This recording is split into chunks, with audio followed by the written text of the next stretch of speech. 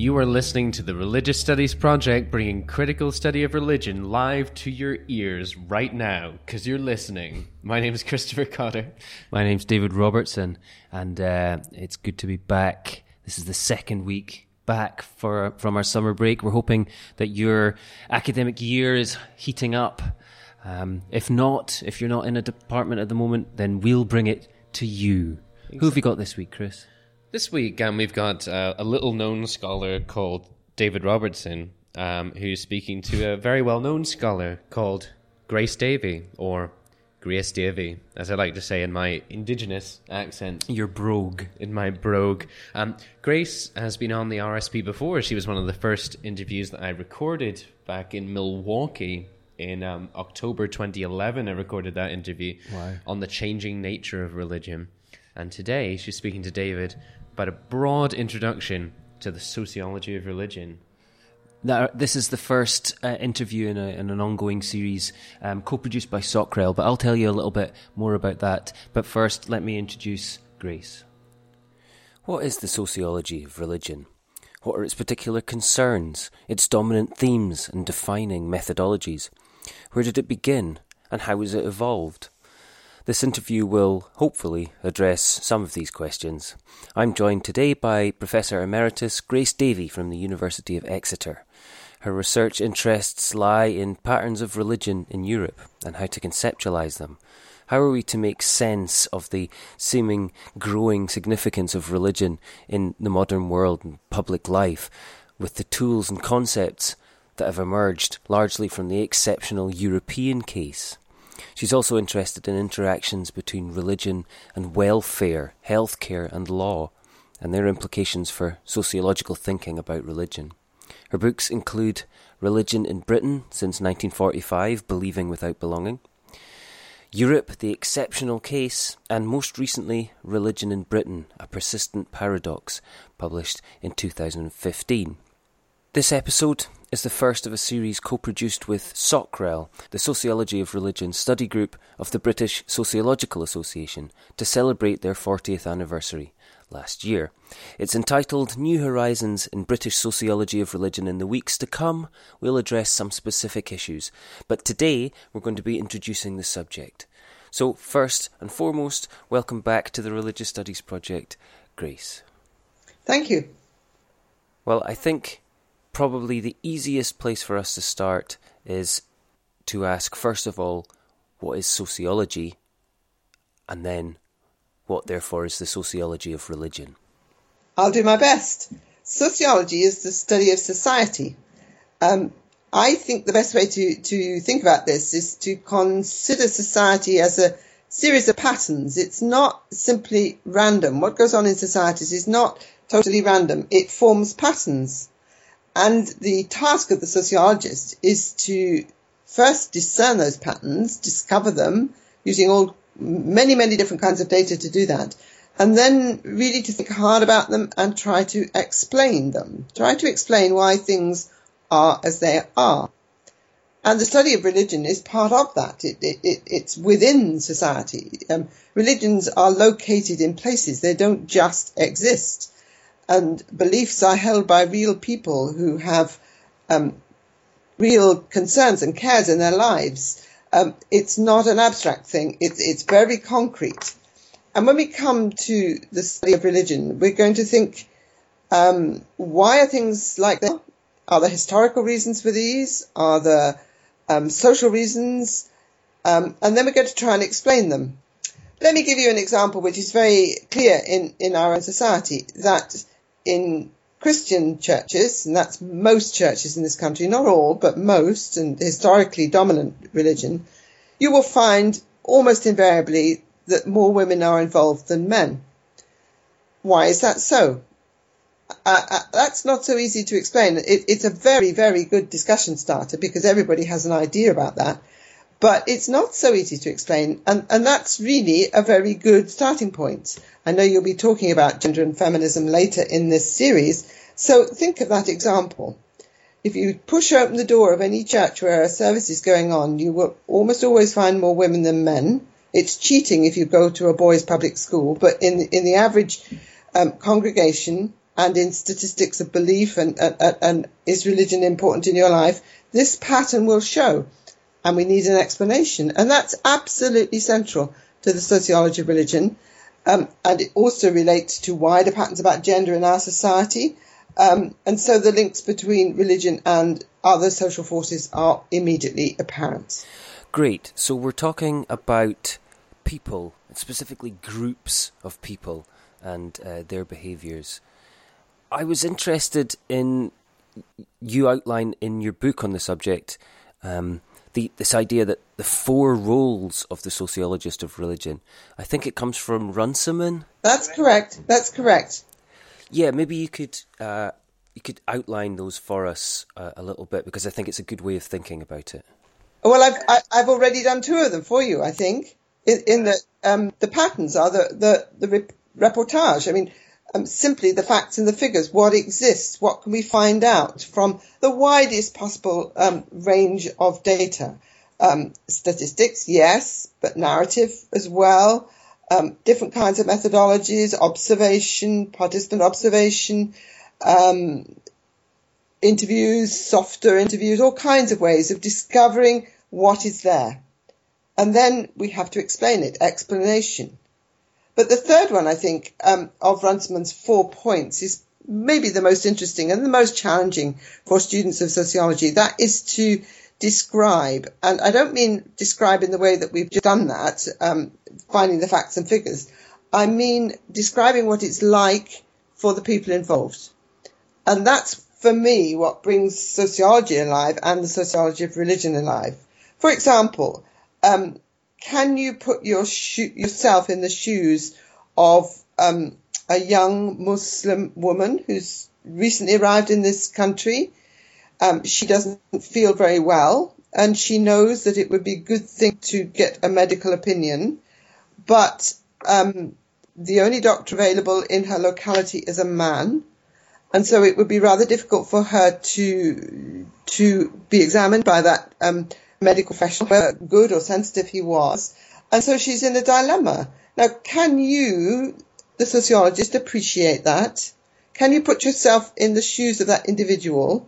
Or quite differently, can you put yourself in the shoes of a white person in our society who feels threatened by migration, who, as it were, constructs this as a swarm or a flood or something uncontrollable, and starts saying really very unpleasant things about migration and the religions of people who are coming into our country? Can you understand what that person is thinking? Have you the imagination to do that? Because without imagination, sociology simply dies. It's dull, it's boring. We have to cultivate, think hard about this imaginative quality. And then the last thing, of course, is the fourth thing, is the policy applications. That we're not just doing this for fun or for the sake of it. I mean, they're important issues which we think and write about, but they have a purchase on how we deal with really important issues in our society, how we manage religious diversity. What would you say to either local or central government individuals who are responsible for important decisions? How would you advise them? Have you got not only the knowledge, but also the capacity to get your point across? We often talk in our society about people being religiously illiterate. That is so, and that's an important issue which you might be addressing later on in your series.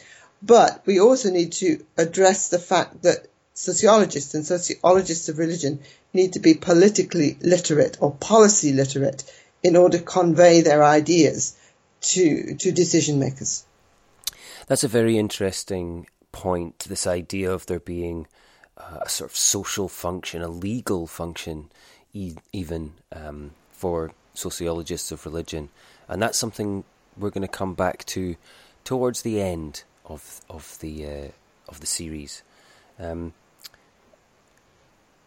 But for now I want to move on to the kind of history of this approach to religion. Because what strikes me is the degree to which many of the first sociologists of religion were actually some of the foundational figures of any kind of study of religion. Many of these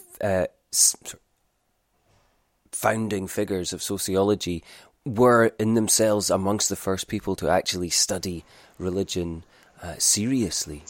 I think we need a cut-off point. We can't go right back to the very, very beginning, or we'll be here forever. But say we start in the beginnings of sociology as a discipline. I mean, you can just put a marker on that by saying one reason why sociology emerged at this moment, the moment of industrialization, urbanization of European societies, was that the traditional patterns that we were familiar with, pre-modern society, rurally based society largely, were being dislocated very profoundly by the Industrial Revolution and the urbanization that went with it. And so a whole group of people began to emerge in the late 19th, early 20th century, trying to understand what was happening, why it was happening. And these are what we often call our founding fathers. I'm afraid it's gendered, but they were men. Karl Marx, Max Weber, Emil Durkheim, and Georg Simmel. And we are, it's interesting to note that all four of them took note of religion, recognized its significance, but in very, very different ways. So shall we go through them really quickly? Yeah, if that was something you were able to do quite quickly, that would be great. I'll do my best. Well, think of Marx. He is concerned about religion as an ideology, and this famous phrase of his of false consciousness, that religion was in some way blinding working people from the exploitations of labour and preventing them seeing clearly that they were being exploited and that they needed to find a way out of this dilemma. And religion was seen, as it were, as a kind of cloak, as a disguise, something that prevented people seeing clearly. It's profoundly negative. And, of course, for Marx, the really important dimension of society, the real motor of society, were economic relations. And religion was seen as a superstructure, as a reflection of that. Max Weber, of course, is very, very different. And I mean, he wrote about so many things. I can't really do that quickly, but I'm going to pick on one, which is his recognition that religion could be a very, very powerful motivator. I mean, you think of his work on the Protestant ethic, which is complex, and you need to think through the detail and the nuance in that argument. But at its core is the notion that seriously held belief has consequence behavior. And I think that's something that we need to hold on to today. That even if the core of sociology is not about truth or truth claim, we need to take very seriously the content of belief in order that we can see what motivates people.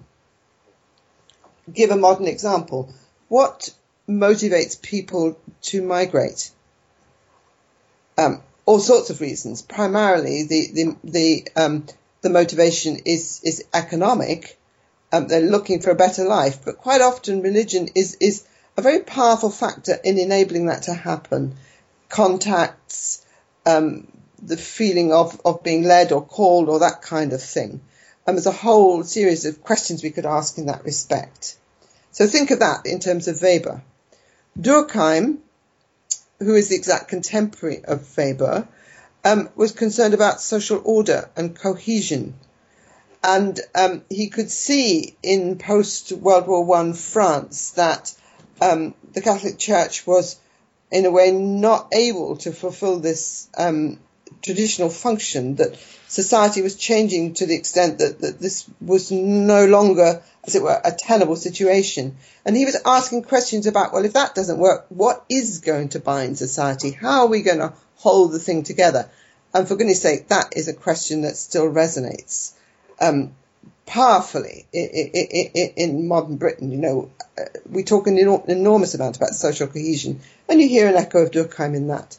And finally, Simmel, less prominent in many accounts, but with the really interesting perception that content and form are different, that religion in terms of content, precedes its formal structures in terms of, if you like, world faiths. That there's a disjunction between religiousness or religiosity and religion, formal religions. And I guess that's the kind of thing that lies behind my ideas about believing without belonging. It seems to me that for all of these thinkers, the way that they're thinking about religion is tied up very profoundly with their awareness of social change. It's almost as though in all these cases their ideas are driven by trying to address why society is changing so quickly. So we have a situation of industrialization, of urbanization. People are moving, they're changing their roles within society. Things are moving quite dramatically quickly. And we're seeing in particular a movement of power as well, away from religious institutions such as the church, towards what we would now think of as democratic institutions. So I wonder then, is this why this awareness of social change at this very dramatic period, is this why the idea of modernity remains such an essential aspect of sociological thinking, and particularly in sociological thinking on religion? It certainly is. I mean, this, if you like, was how these thinkers, the people like Marx and Weber and Durkheim, the people we've just talked about, they were thinking about what is modernity, what makes societies modern. And they, of course, thought that industrial society was probably the end of the line, if you like. This was modern in their conception.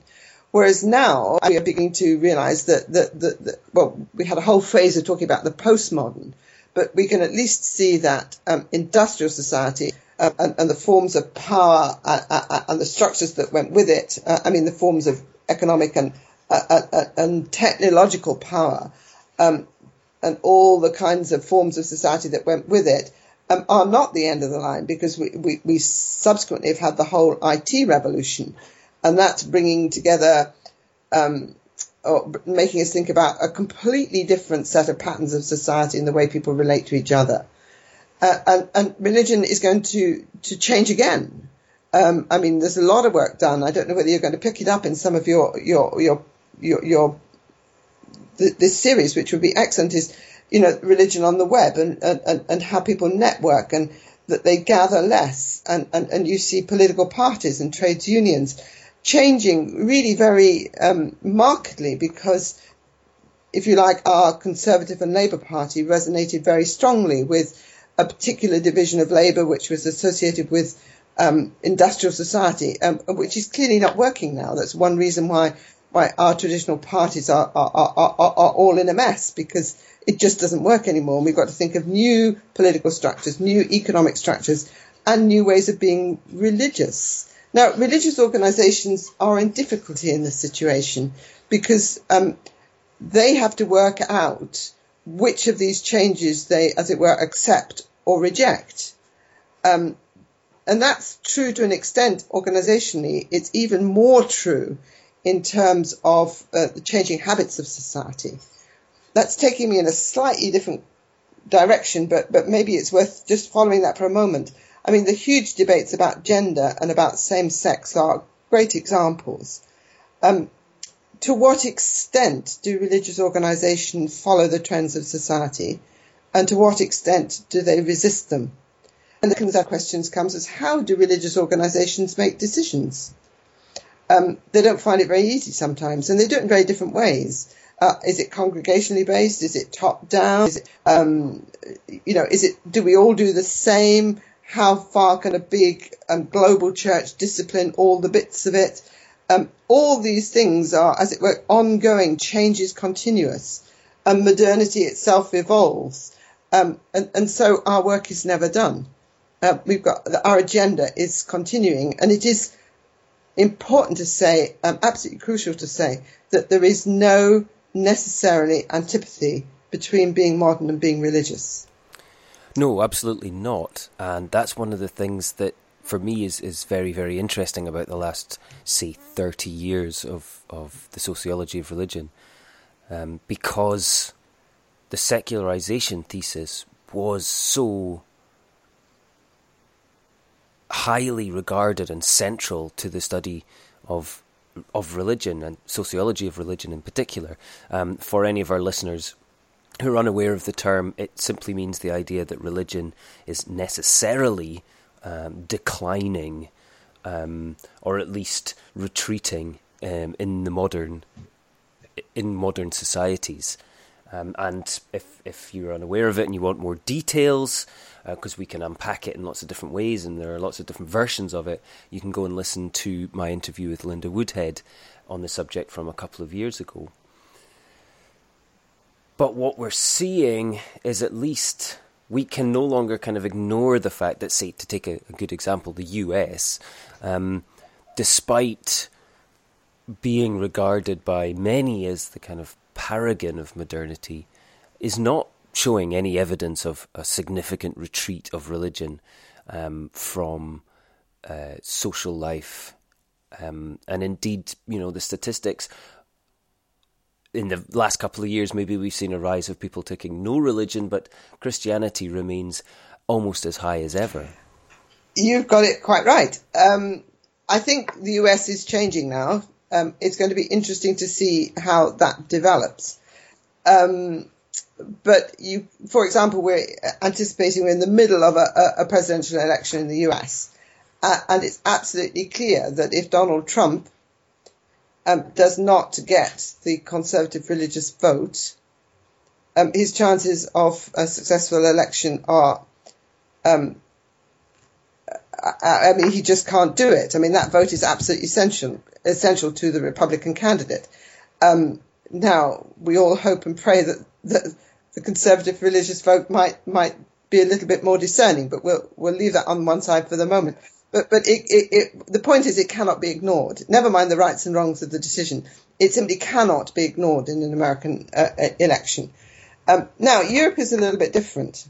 This is where we need to do a bit of joined-up thinking of what we've been saying so far. It's the case that sociology, and thus sociology of religion, emerge out of the European case, the European Industrial Revolution and all the things that went with it. But as we increasingly look at the modern world and the place of religion in it, we see that Europe is probably not the pattern, the global prototype, not the way that it's going to be everywhere else. It is an exceptional case. You very kindly mentioned my own book with that title at the beginning. And that means that we're going to have to be a bit cautious about taking European theory and simply applying it everywhere else. And this is where I think you have to recognize as well that sociological theory and thinking about the sociology of religion is not simply one theory, one size fits all. We have to recognize that theory is contextual, that it emerges in particular places to, as it were, resolve specific rather than general problems. And for this reason, of course, and you mentioned the American case, Americans have a very different body of theory, which they call rational choice theory, and it works on a completely different way from the predominant thinking about secularization, which comes from Europe. If you look at the book I wrote on the sociology of religion, you'll find the different kinds of theory in different parts of the world set out, recognizing this crucial point that theory emerges to resolve problems, and we have different problems in different parts of the world. Absolutely. And this is why it's so important to always keep our theoretical models at the top of our mind when we're writing or talking or thinking about religion. It's essential because it reminds us that our ways of thinking are contextual, historically and geographically. And we repeat our own assumptions, for instance, leading to mistakes. For instance, think about the way that we almost constructed religion in our own image during the colonial period. So it is important always to keep this. The new generation in sociology, by the time they get to retirement, like I am, they will be dealing with issues that I probably can't imagine now. I'm pretty convinced that they will be engaging with religion, but maybe in different ways, in different forms.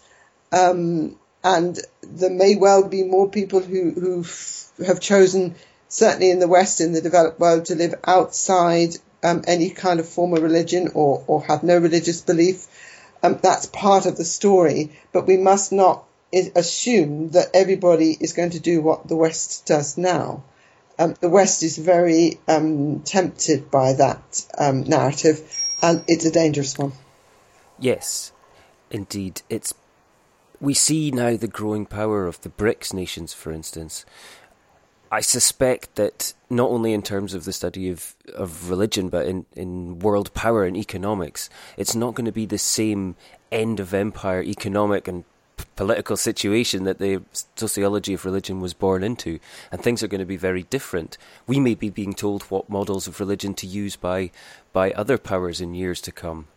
But to return to the UK for a little while, the UK has been an important site for the study of religion, sociology of religion, going all the way back to, say, Ninian Smart and Lancaster, for instance, leading up to the foundation of SOCREL 40 years ago.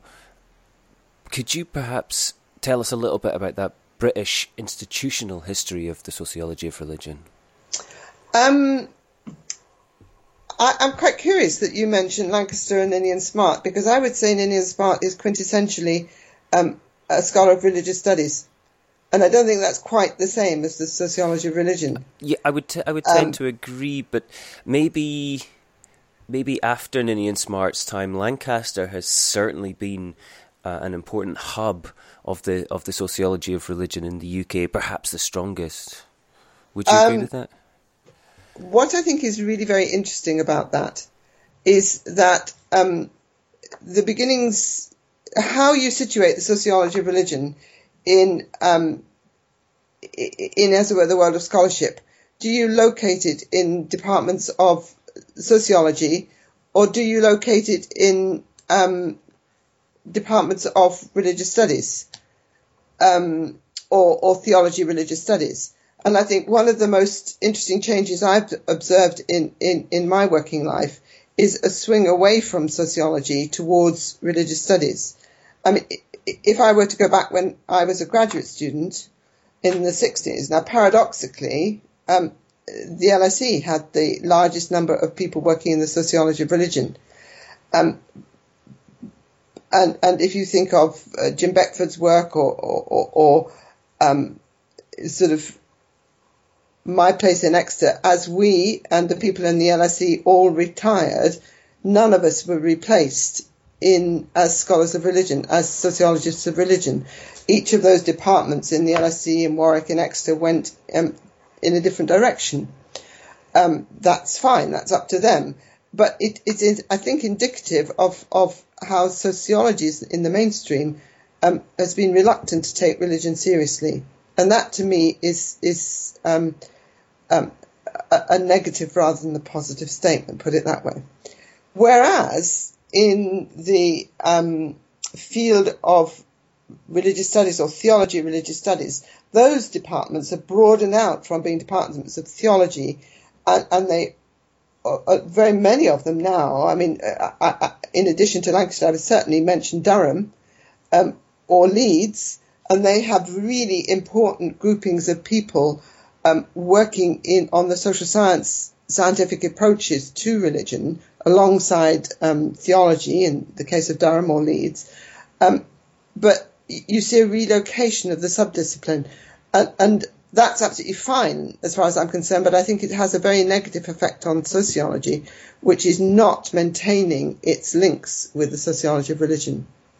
It's shifting more to anthropology. I mean, there's a good case in the LSE, which now has a lot of activity surrounding religion, but based in the Department of Anthropology, not sociology. Whereas, now, let's take the Nordic case. In the Nordic case, sociology of religion has been in Lutheran faculties of theology almost since the beginning. Only very recently has social science begun to engage these important questions. In France, you have no faculties of theology at all. They're proscribed by law in public universities. And so sociology of religion has developed rather differently in the French case, reflecting French preoccupations. Different again in the US. So you would have to work out sort of where your scholars of religion are located, for what reasons. And within that context, you're absolutely right that places like Lancaster and Durham, I would emphasise the work in Durham. I think it's very important. Leeds, and then there are new centres growing in new universities like at Roehampton in London, different clusters of younger people. And I think that's very interesting too. And within this, SOCREL has been a brilliant organisation, and there's a wonderful paradox there. It's the second largest subgroup in the British Sociological Association, very active, continuing active for 40 years, nurturing new generations of scholars. I have huge gratitude to that group for what it did for me at a crucial point in my career. Bringing on the PhDs, the postdocs, the young sort of new career scholars. I think it's done a brilliant job and still does. And it's a hugely important site. And lots of the Nordic people come to the conference. There are really good links between that group and the Nordic group, which itself is growing, and its equivalents in the US. So a really important group and a great, as it were, encouragement, both personal as well as professional, to younger scholars. Indeed. The SOCREL helping us produce this series, for instance, which hopefully will introduce them to a different audience, certainly an American audience. Also to strengthen the links between SOCREL and the BASR and other more RS-centric groups, rather than sociology groups, which is an important thing, I think. We've been talking for a while now. It's great. We could go on for quite a while, I think. I've not even got halfway through my list of points, but we're out of time. So maybe to briefly end, we could just offer a quick reflection on where you think the sociology of religion is moving in the future. And hopefully this will set up the interviews to come in the coming weeks. I think there's a very bright future for the sociology of religion. I would be cautious, I think, in saying in which direction it's going to go, because there's so many possibilities. Clearly, one really important place is how European societies particularly manage both a trend towards secularization and growing religious diversity. I think it has a hugely important function in terms of political or social life of this country in helping increasing numbers of people to debate constructively or speak well about religion. And that's Adam Dinham's work on religious literacy. And I think that is hugely important. I also hope that in paying attention to minorities, which is really important, that we don't lose sight of the mainstream. There's a huge amount of work still to be done. One thing that I didn't mention earlier when we were talking about new technologies is, of course, that precisely those technologies and really powerful statistical tools means that the quantitative work can take, as it were, huge steps forward. Think of David Voss's work. He's now at UCL, and how, simply the potential to produce these big global databases and how we're going to think about those and simply the power at our disposal in terms of quantitative work is exciting and very challenging. That's not for me, but fortunately we have increasing numbers of scholars who are trained to deal with those issues and to think carefully in that way.